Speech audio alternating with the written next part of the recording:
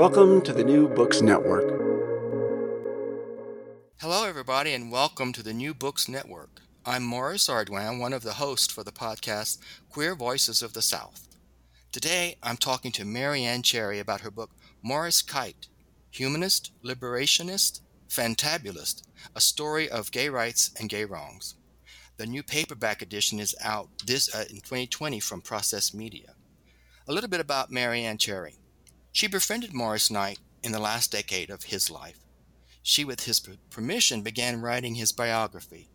Cherry is a Los Angeles-based writer whose wide-ranging work includes television and film producing, as well as creating and maintaining the historical archives for the AIDS Healthcare Foundation. Here's a little bit about the book from the book jacket. How did the gay movement, which began as a sedate group of intellectuals, become what is arguably the most dynamic civil rights crusade in America? How did a deviant and marginalized fraction of society evolve into powerful, effective, and respected leaders? Activist Morris Kite, a sometimes ignored leader of the post-Stonewall gay rights movement, self-aggrandizing and egotistical in a room full of egos, always found the camera and a way to give gay rights a seat at the table of social reform. His style of organizing and activism showed the power of the influencer decades before social media brought millions together with a meme. His work in the 1950s as part of an underground network of gay safe houses that provided bail, health care, and legal advice was based on his early socialist beliefs. He turned his unique charisma and organizing skills to the 1960s anti-war movement before deciding to devote the rest of his life to the public fight for gay liberation. He fostered key relationships with fellow activists such as Harvey Milk, politicians, socialites, and gangsters. He had backroom deals with wealthy business owners and handshake agreements with power brokers. This led to a new quality of life for homosexuals, liberated homo youths, and eventually led to the first generation of never-closeted gays. Knight helped organize the first gay pride parade in the country in 1970. He founded groups that led seminal protests that resulted in the American Psychiatric Association removing homosexuality as a disease from its diagnostic manual, protecting civil rights for gay citizens in California, and reducing police violence against the gay community.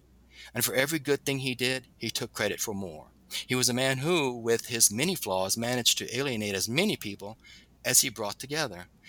His story brings to life his work, as remembered by those who loved and loathed him. Welcome to the podcast, Marianne. It's nice to talk with you, Morris, about another Morris. Thank you. Tell us how you came to write this book. This was a big project as a writer, I can imagine. Tell us about it. The project grew. I allowed the research to sort of lead me. I did know Morris for the last 10 years of his life, and I knew him as a dynamic character. He definitely was someone. I always sensed that there was a bigger story just below, just under the hood, if you will. And it was probably, well, he died in January of '03, so it was like the mid to the end of '02. And someone asked me if I would be interested in doing an oral history with him. And I knew Morris's health was failing him. And I opted out because I knew Morris's ego to be what it was, that he would just take over and I would basically be his typist. And so I opted out, and then I went back to the person. I said, maybe we can do a legitimate biography. And so we presented that idea to Morris, who was in Cedars-Sinai at the time, and he was getting ready to be moved to hospice care. And he and I talked extensively on the phone about the project, and he did give me his blessing. He told me about some files that he had sent back east that he thought were lost. And but I did find them. I said, don't worry about that, Morris. I'll figure it out. I'll figure out how to fill in that hole. And I really did welcome the challenge. I loved the whole thing. And also at that time, near the end of Morris's life, he was being maligned within the gay community a bit. And it was really due to class. There was a whole new structure coming into gay activism. I think a lot of this was as a result of AIDS. It became well funded, and high profile. And suddenly it was Hollywood elite to be a gay activist. When Morris was doing it, when he and his peers were starting out, it was anything but elite, and it was also they had to beg for every dime. So all of that, the double-edged sword that Morris presented in his personality, but also his place in history. And I was so afraid that he'd be marginalized because he really did do. He gave voice to gay activism in a way that no one else had ever been able to. Before him, the homophile movement, which was part of Mattachine, which sprung out of the Communist Party, they were very, in Morris's view, they were very sedate. And Morris, he loathed the word homophile. He thought it was marginalizing who they really were and adapting to the straight world, if you will. There was always um, a, a fear of assimilationism, which a lot of gay people that what happened to the Mattachine was Hal Call came in and he wanted everybody to wear suits and he'd pretend that they were straight and make themselves in the world and then demand gay rights. And Morris did not believe that at all. He just said, no, you have to go in as gay and tell them what you want at the door, which is pretty much how he worked it out eventually. It took a couple of years. And so I was excited by the challenge on that, the dual challenge, and he gave me his blessing, and I just started. And the first place I went was to New Mexico. Well, thank you. There is a guest in our conversation, your bird, who is listening to us. I want the audience to know that that chirp on occasion is because we Yes, have someone joining us, and we like that. We hear that sound every that's now and Mike. again. That is Mike, and I'll tell you, he lost his queer partner just a few years ago, so we're just kind of keeping each other company now. He had Arnie Oh, with him for many years, and they were a beautiful couple. They really were. My little gay oh. birds. I love them dearly. So it's just Mike and me now here through the pandemic. Well, we're glad to have you both on the call. Thank you. I want to talk to you about the Southern piece. Our podcast is called Queer Voices of the South, and there is a big chunk of Southernness in this man's life. Tell us about that. Talk about his connections to the South in general, Texas in specific, and Albuquerque. I say in the book that Morris's perception of himself is always paramount. It's always going to be at the center because he kept it at the center. And when you meet Morris for the first time, there's not a trace of Southern in the way he speaks. He's very articulate. He can even be Edwardian in his speech. And yet, sometimes he'll drop that and that's this speech pattern, and there's no doubt that he is from dirt farm, Southern roots, and he could really let it rip. And he would use it for effect. So he always was aware. Now again, this is his perception of himself as a young child. He was aware of the Jim Crow laws, of the fight for feminism, and voter rights.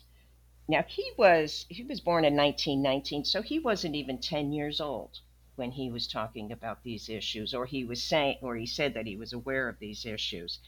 And his mother's family, she is like, as you said earlier, she is right out of a Tennessee Williams play. His mother's both sides of his family go back to the Civil War, fighting for the South. Most of them, not 100%, but his mother's family was all Southern, and they were very very racist, and they would say things to Morris that just with the hairs on the back of his neck would go up.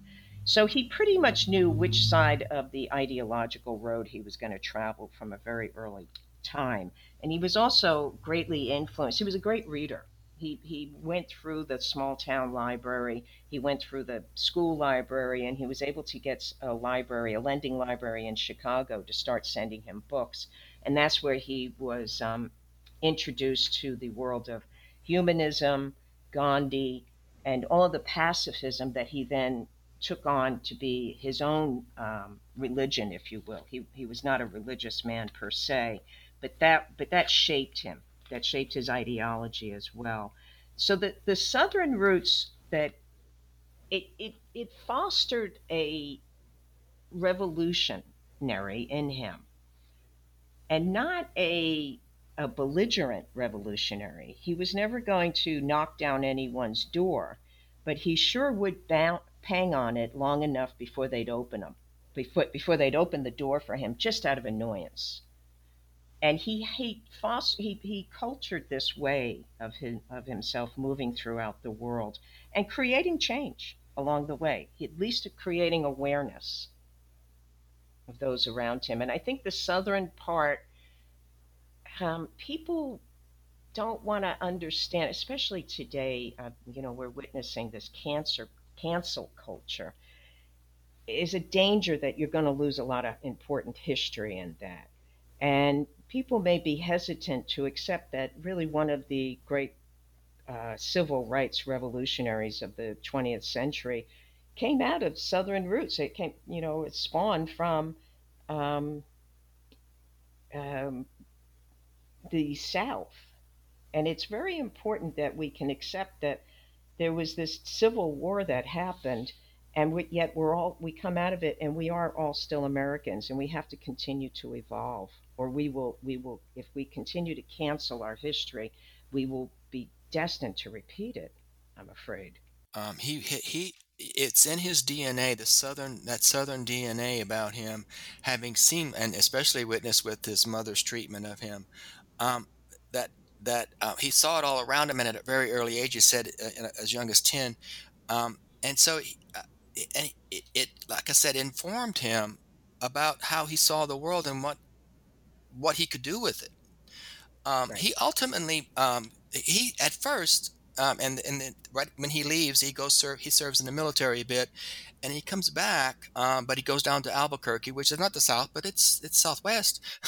So, but he had a whole life there that was not as a gay activist. He had a double life. Tell us about that double life. Yes, he had a double life, which was really, it's an unfortunate necessity of that time in life. If a man or woman was ambitious, if they had some sense, if they were smart, really, they got into a marriage. They feigned a legitimate heterosexual life. And sadly, I mean, I think we read so many stories about this, how the psychological stress of it just does impact both for all people that are involved. The other, the As I was writing that, as I was going through that whole part of Morris's history, I realized that there are unsung victims of the closet. We always, when we talk about a person living in the closet, we talk about the person in the closet. We're not talking about the people who love the person in the closet, who have been impacted by that person in the closet. There's all these other victims.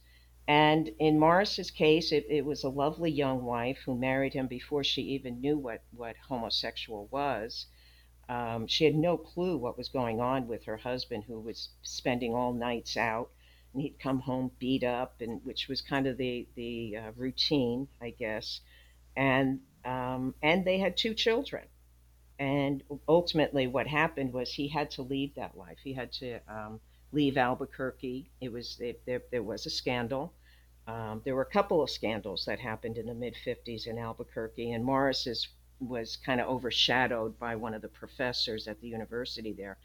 And his wife came from a very connected and wealthy family, which again that fit Morris's bigger picture for Morris Kite. He was being groomed for a shot to run for governor of New Mexico at one point, so he had bigger ambitions. But his homosexual nightlife um, came out in the daylight, and he wasn't ready to leave right away, but eventually he got the message. He's very stubborn. Morris is a stubborn individual, sometimes on the side of right, and sometimes just on the side of Kite, I say. Right. um, His wife, the children, his mother. all had parts in I think propelling him in many ways, even though he may have treated, especially his girls, he wasn't as fully present for them as he might have been. And ultimately, he does divorce, and but not before he and his wife established themselves as really really well connected throughout the region in the arts and other areas, where they were contributing. They were part of the cream of the crop. They were. They were. This. I mean, when the first time I went to Albuquerque to research Morris. Now, I love New Mexico, just on a personal level. And when I went to Albuquerque, I could feel there were bits of Morris Kite there. They were definitely involved in the shaping the new art movement that was happening there. He brought a Picasso show. He also The Dublin Players would come. They had a an art house and they had a playhouse.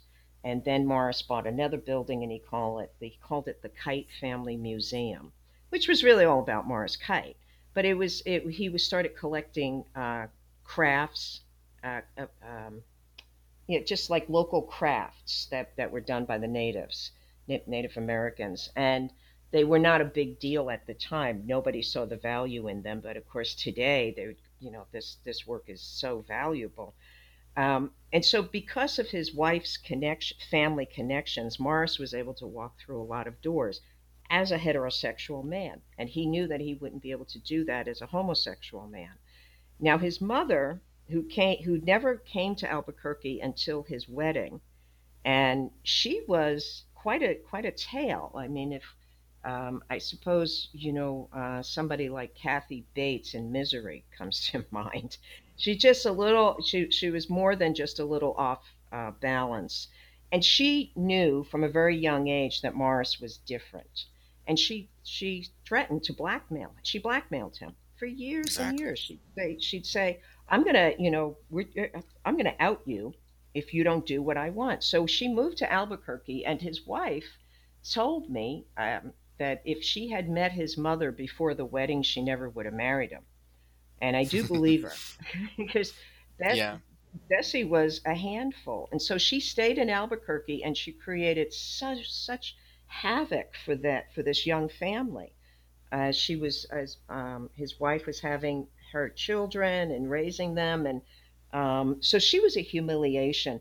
And if it wasn't for her, he probably would have been able to pull this off. But she kept calling so much negative energy to herself and therefore Morris and then the whole family. And it seemed that she was going to be the fly in his ointment, the sword in his side. And he would never abandon her, though. He was very loyal to her. Even when he left Albuquerque and moved to Los Angeles, he still helped her. And at that point, he didn't care what she told to whom.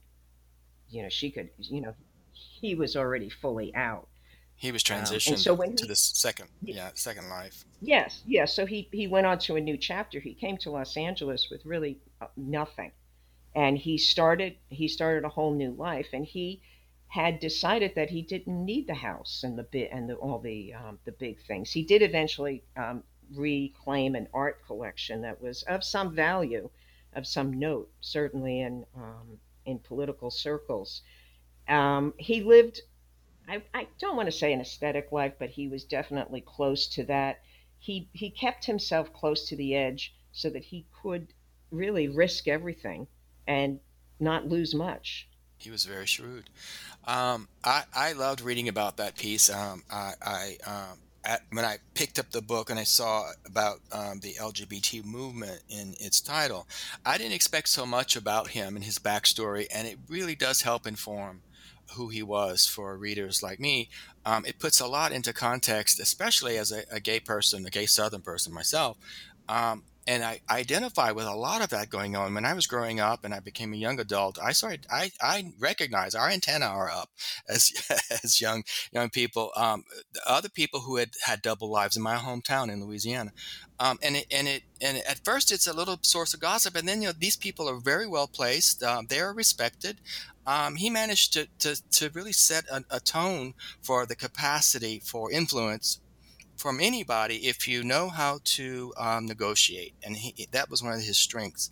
I want us to move into the LGBT movement that he was so important to, uh, and because that's the again the crux of your book is about so many parts that were moving at the time, but just burgeoning, and he had his hand in, it seemed, everything. Tell us Yes. about the beginning of that. He Yes. moved to California, and that's when that kind of started taking off. Right. As you said, there were a lot of moving parts in the gay movement, and as someone said, it's just unimaginable to try to bring together, organize people to come together in a political movement based on their sexuality. It just seemed insane. It couldn't happen, and there were a lot of different ideas of what gay liberation was going to look like. And Morris, when he first came to Los Angeles, he hooked up with Harry Hay and Harry's contemporaries.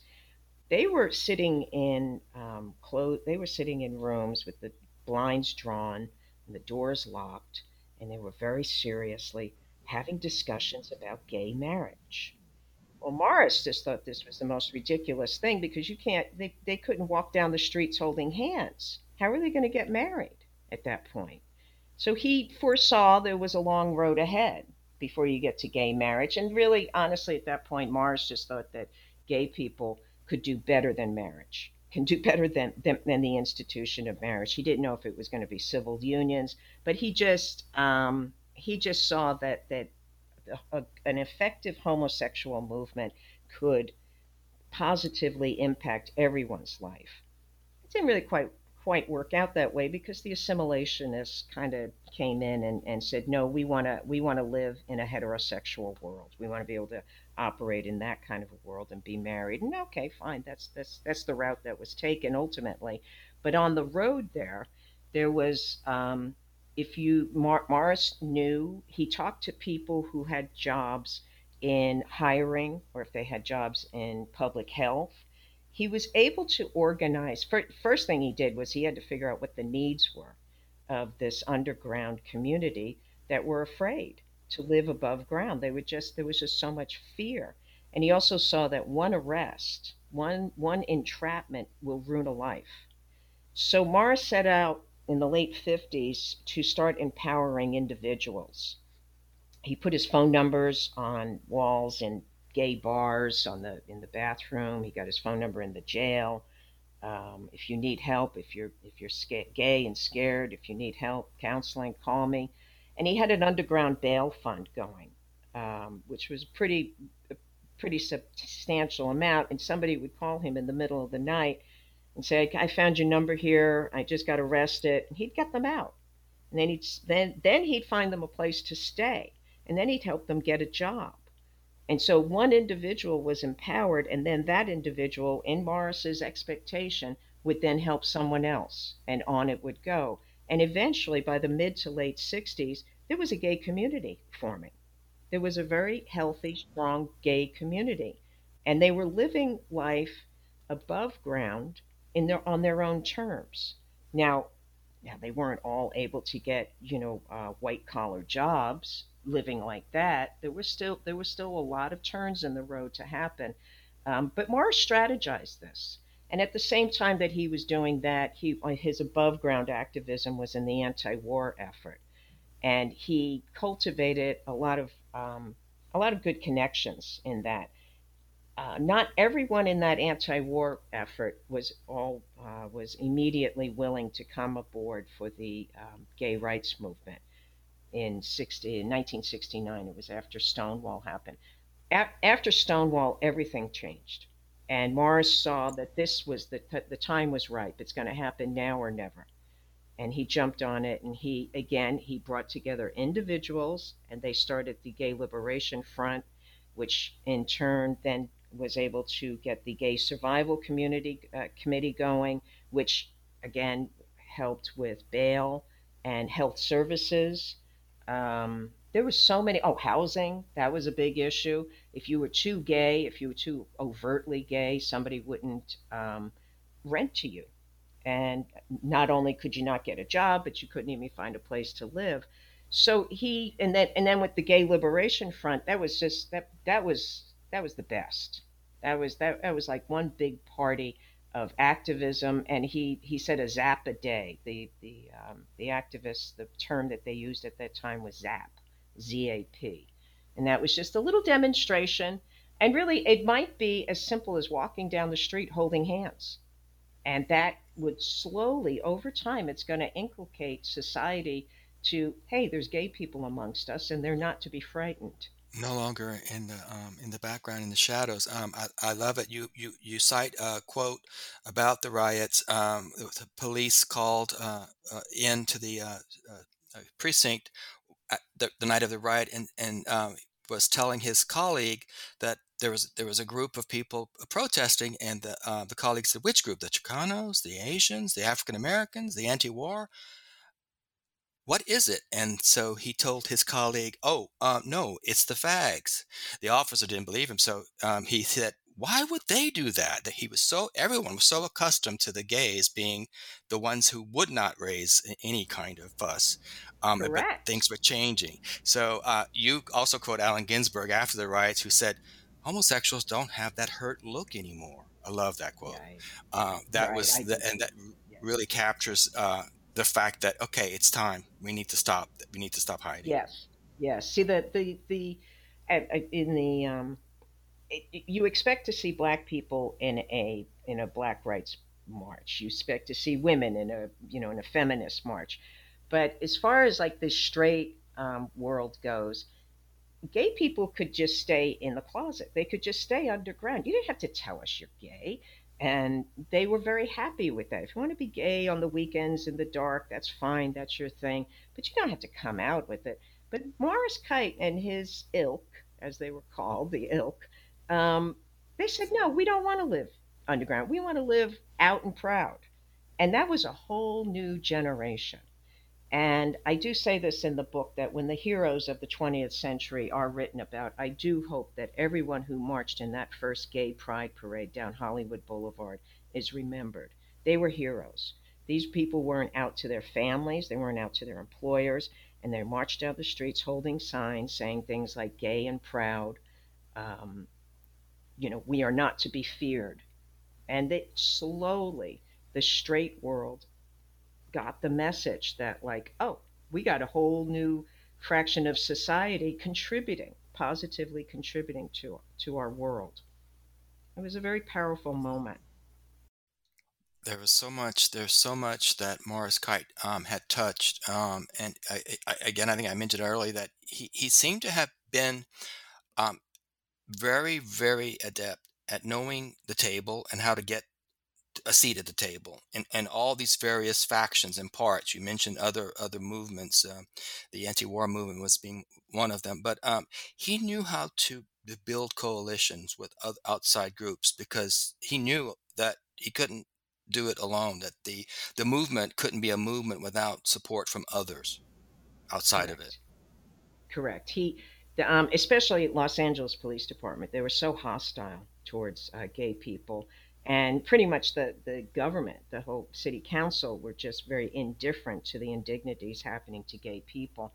And in, I think it was 72, maybe, the first black mayor became the first black mayor of all in all of America. Um, uh, Mayor Bradley was elected. Morris jumped on that. He immediately went, and these people knew of Morris, and they would always take his phone call. Sometimes he would be so bold as to just show up at their office and say, "I just need a few minutes with the mayor. That's all I need." He'd get in. He'd get in. He just had his way, and so he got Mayor Tom Bradley aligned with the gay movement, not necessarily because he was a liberal mayor, but because he knew that civil rights was for everyone. And Mayor Bradley was very he was just very supportive of Morris's efforts, and it helped to foster in a new generation of the police department, city council, and it really did was the beginning of much bigger changes, which could not have happened had they stayed in those rooms with the blinds drawn and the doors locked and them whispering about gay marriage. Exactly. Nothing was going to happen Exactly. that way. Right. Um, and again, our culture, our generations that have followed, don't know how powerful that is. That used to be the world that we were subjected to, that we had to live in, if we wanted to survive in all of the areas that, and most of the areas, except for in those rooms with the blinds drawn. There's so much in this book. We don't have a whole lot of time to talk about as much as we would like to in each of these podcasts. But you had told us earlier on in this conversation that you got to do this book because you became friends with Mr. Knight in the last part of his life, and I find that really, really powerful as well. You're not just an historian. You got to the source while he was still on Earth. I had to congratulate you. Your own history for having done that is so powerful. It's a piece that I think will be written about later on. The but you were there in the point where he was at a place where he could look back. Did he tell you things about what he felt about how his life had been? About, was he satisfied? Where things would go? Was what did you learn beyond the parts of the history that you were trying to get down? But how was he in those last couple of years of his life? Well, I'm glad you asked about that because Morris and I would have lunch, infrequently. And he was always such a, and sometimes he would invite me to events, why don't you meet us up here for, the Human Relations Commission. They were always lovely events and interesting. But when he and I sat one on one over lunch or we talk on the phone, he was always very candid about his place and where he saw himself, his place in history.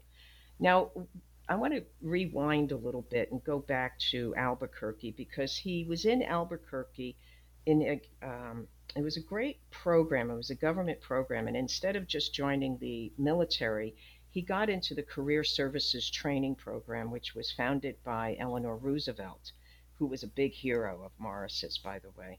And through that, he learned uh, administration. He learned how to human relations in relationship to administration. So he learned all of his most important tactics and skills came right from the career services training program. And he was assigned to the Pueblo Indians. So he applied all of that learning into the gay rights movement, into a movement when he came to Los Angeles. He saw himself, when he was looking back over his life, he was mostly grateful. He was grateful, but he never really felt that he had received enough gratitude. And it was interesting because he was in Cedar Sinai, and the person who was in charge of the one archives, the gay and lesbian archives at USC, they really wanted Morris's collection. They wanted his art collection and they wanted his files, and it was they understood the value of it. And my friend Stuart Timmons was the director of the archive at the time, and he went to visit Morris to try to get him to sign a deed, which Morris ultimately did sign the deed.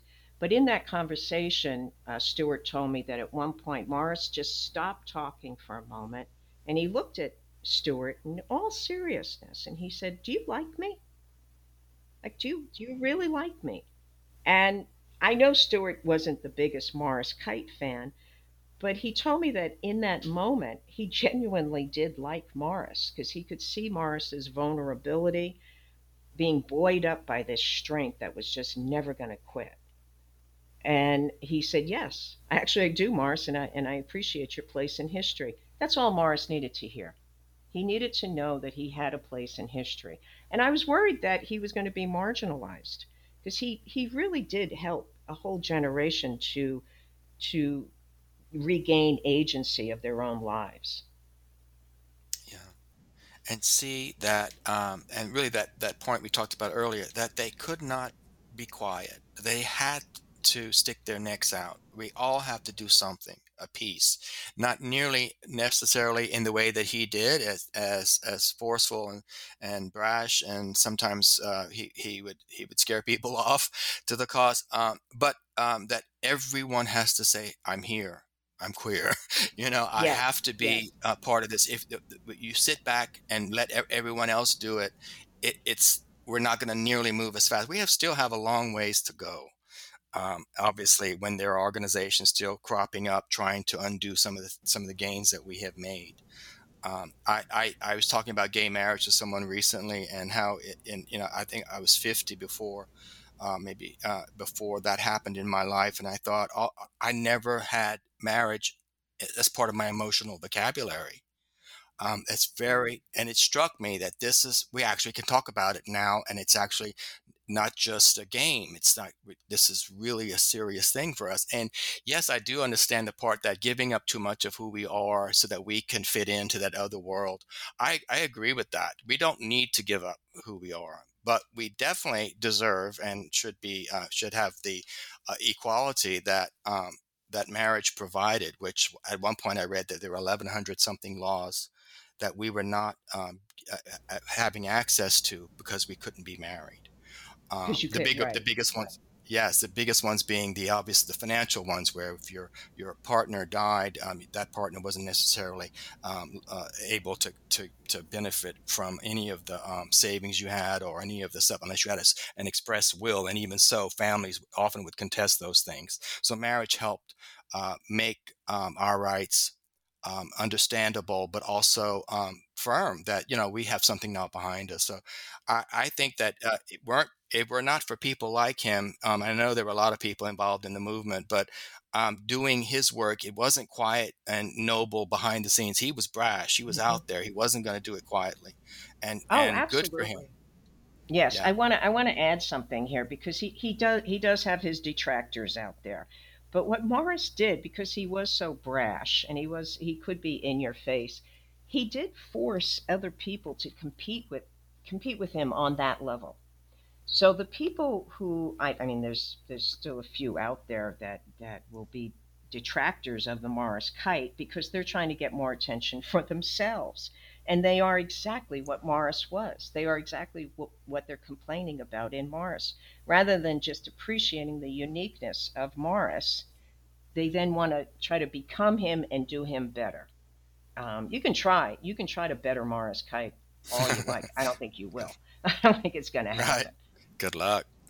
Hmm.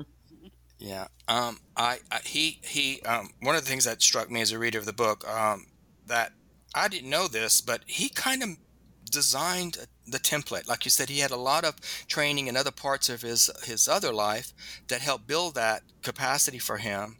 But he built a template of how to get these things done. He wasn't always successful in every intuition he had, but he ultimately was. I mean, he ultimately made things possible that were not possible before he came along. And that's why I think this book is so important to the whole, and not just the LGBTQ community, but the rest of the community out there too. Reading, there's so much in your book that I found really powerful, that I thought, oh wow, this would be, not only commercially, this would be a fun movie to watch, or television series, because there's so much going on here, but that it is a part of all of our histories, not just the LGBTQ movement. Oh, Um, absolutely. yeah. Absolutely.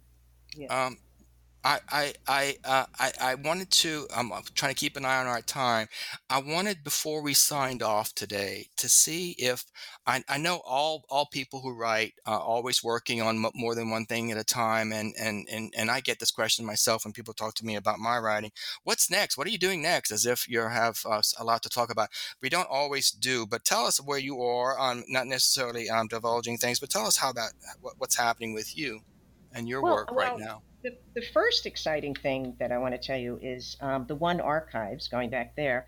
They are going to accept all my research on Morris Kite, and they will have a Marianne Cherry collection, which will be Wow. mostly about everything that I gathered on Morris Kite. There's a lot more than what's in the book. And will also include a few other projects that I've worked on over the years, just so that it's preserved and made available for future generations. So I'm very excited about that. Of course, the boxes sit here in my corner as we quarantine because we can't, nothing is open and there'll be no exchange of anything until we're out of quarantine, which hopefully I'm looking forward to in the next few weeks. So there is that. I'm happy to say, and other than that, I'm in between two projects. I haven't signed on fully to either, so I don't really want to say too much. But you could trust that you will be hearing from me again in some way or another. You are such a good resource for all of us. I appreciate that I got to know you through your work in this book. There's to the listeners out there. There's so much in this book. Again, we do not have enough time in an hour to talk about a book as comprehensive as Marianne's book is. And again, a lot of moments when you're reading this, you just want to hit yourself in the head, go, "Wow, I had no idea. I had no idea. This is so cool." So there's a lot in here that is going to make for a good read for anybody. I have to tell you, first of all, congratulations on the fact that you're now earning your own piece of the history, but also that you've written a really compelling story. Thank you. That storytelling is a big piece of successful book writing, and you had so much to work with. Sometimes that makes it overwhelming. We have a couple more minutes if you want to talk about the fact that getting something out in the media. Your book is now in paperback, just released in 2020. But getting it out there is not just having it published is not the end. That once you do all this work, there's a lot more that comes with that kind of job that you obviously have to have done. So if you want to talk about that process a little bit, we just have a few more minutes. I'd be happy Yes, to you hear. know what I have. It's unfortunate. I mean, there's always someone being marginalized in the world, or in our society. And because Morris, wasn't famous, or he wasn't a household name in most households, um, that's sort of a mark against him. But what I have found, and this is what he was experiencing at the end of his life, is this a terrible ageism in our society, specifically within the gay community. There's a lot of ageism. Now, Morris, as a young man, he was very handsome. He attracted men and women.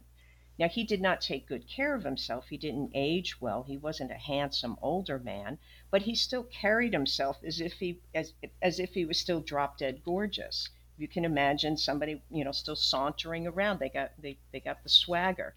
Um, and I think that because he's not handsome, or they see the picture on the cover of the book and they go, "Oh my God, we can't, you know, who's going to want to know this person?" Well, I look at his eyes and I think I want to know what's in there.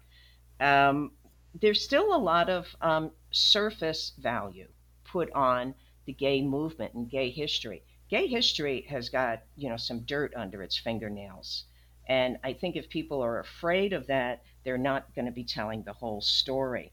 There's the marginalization within the gay community is it frightens me a little bit. There's still, it's not as bad as it was in the 90s when it was all about looks and who's hot and sexy. Because there's real people behind these stories. And that's what I always search for is that, where's the human element in this? And Morris was very human in his imperfections. And I don't Well, you think people definitely fully appreciate that. definitely Yeah. capture that in the book, especially when we talked in the beginning of this conversation about his the early part of his life was total surprise to me, even though it wasn't. When I read about it, it's like, oh well, that does make sense.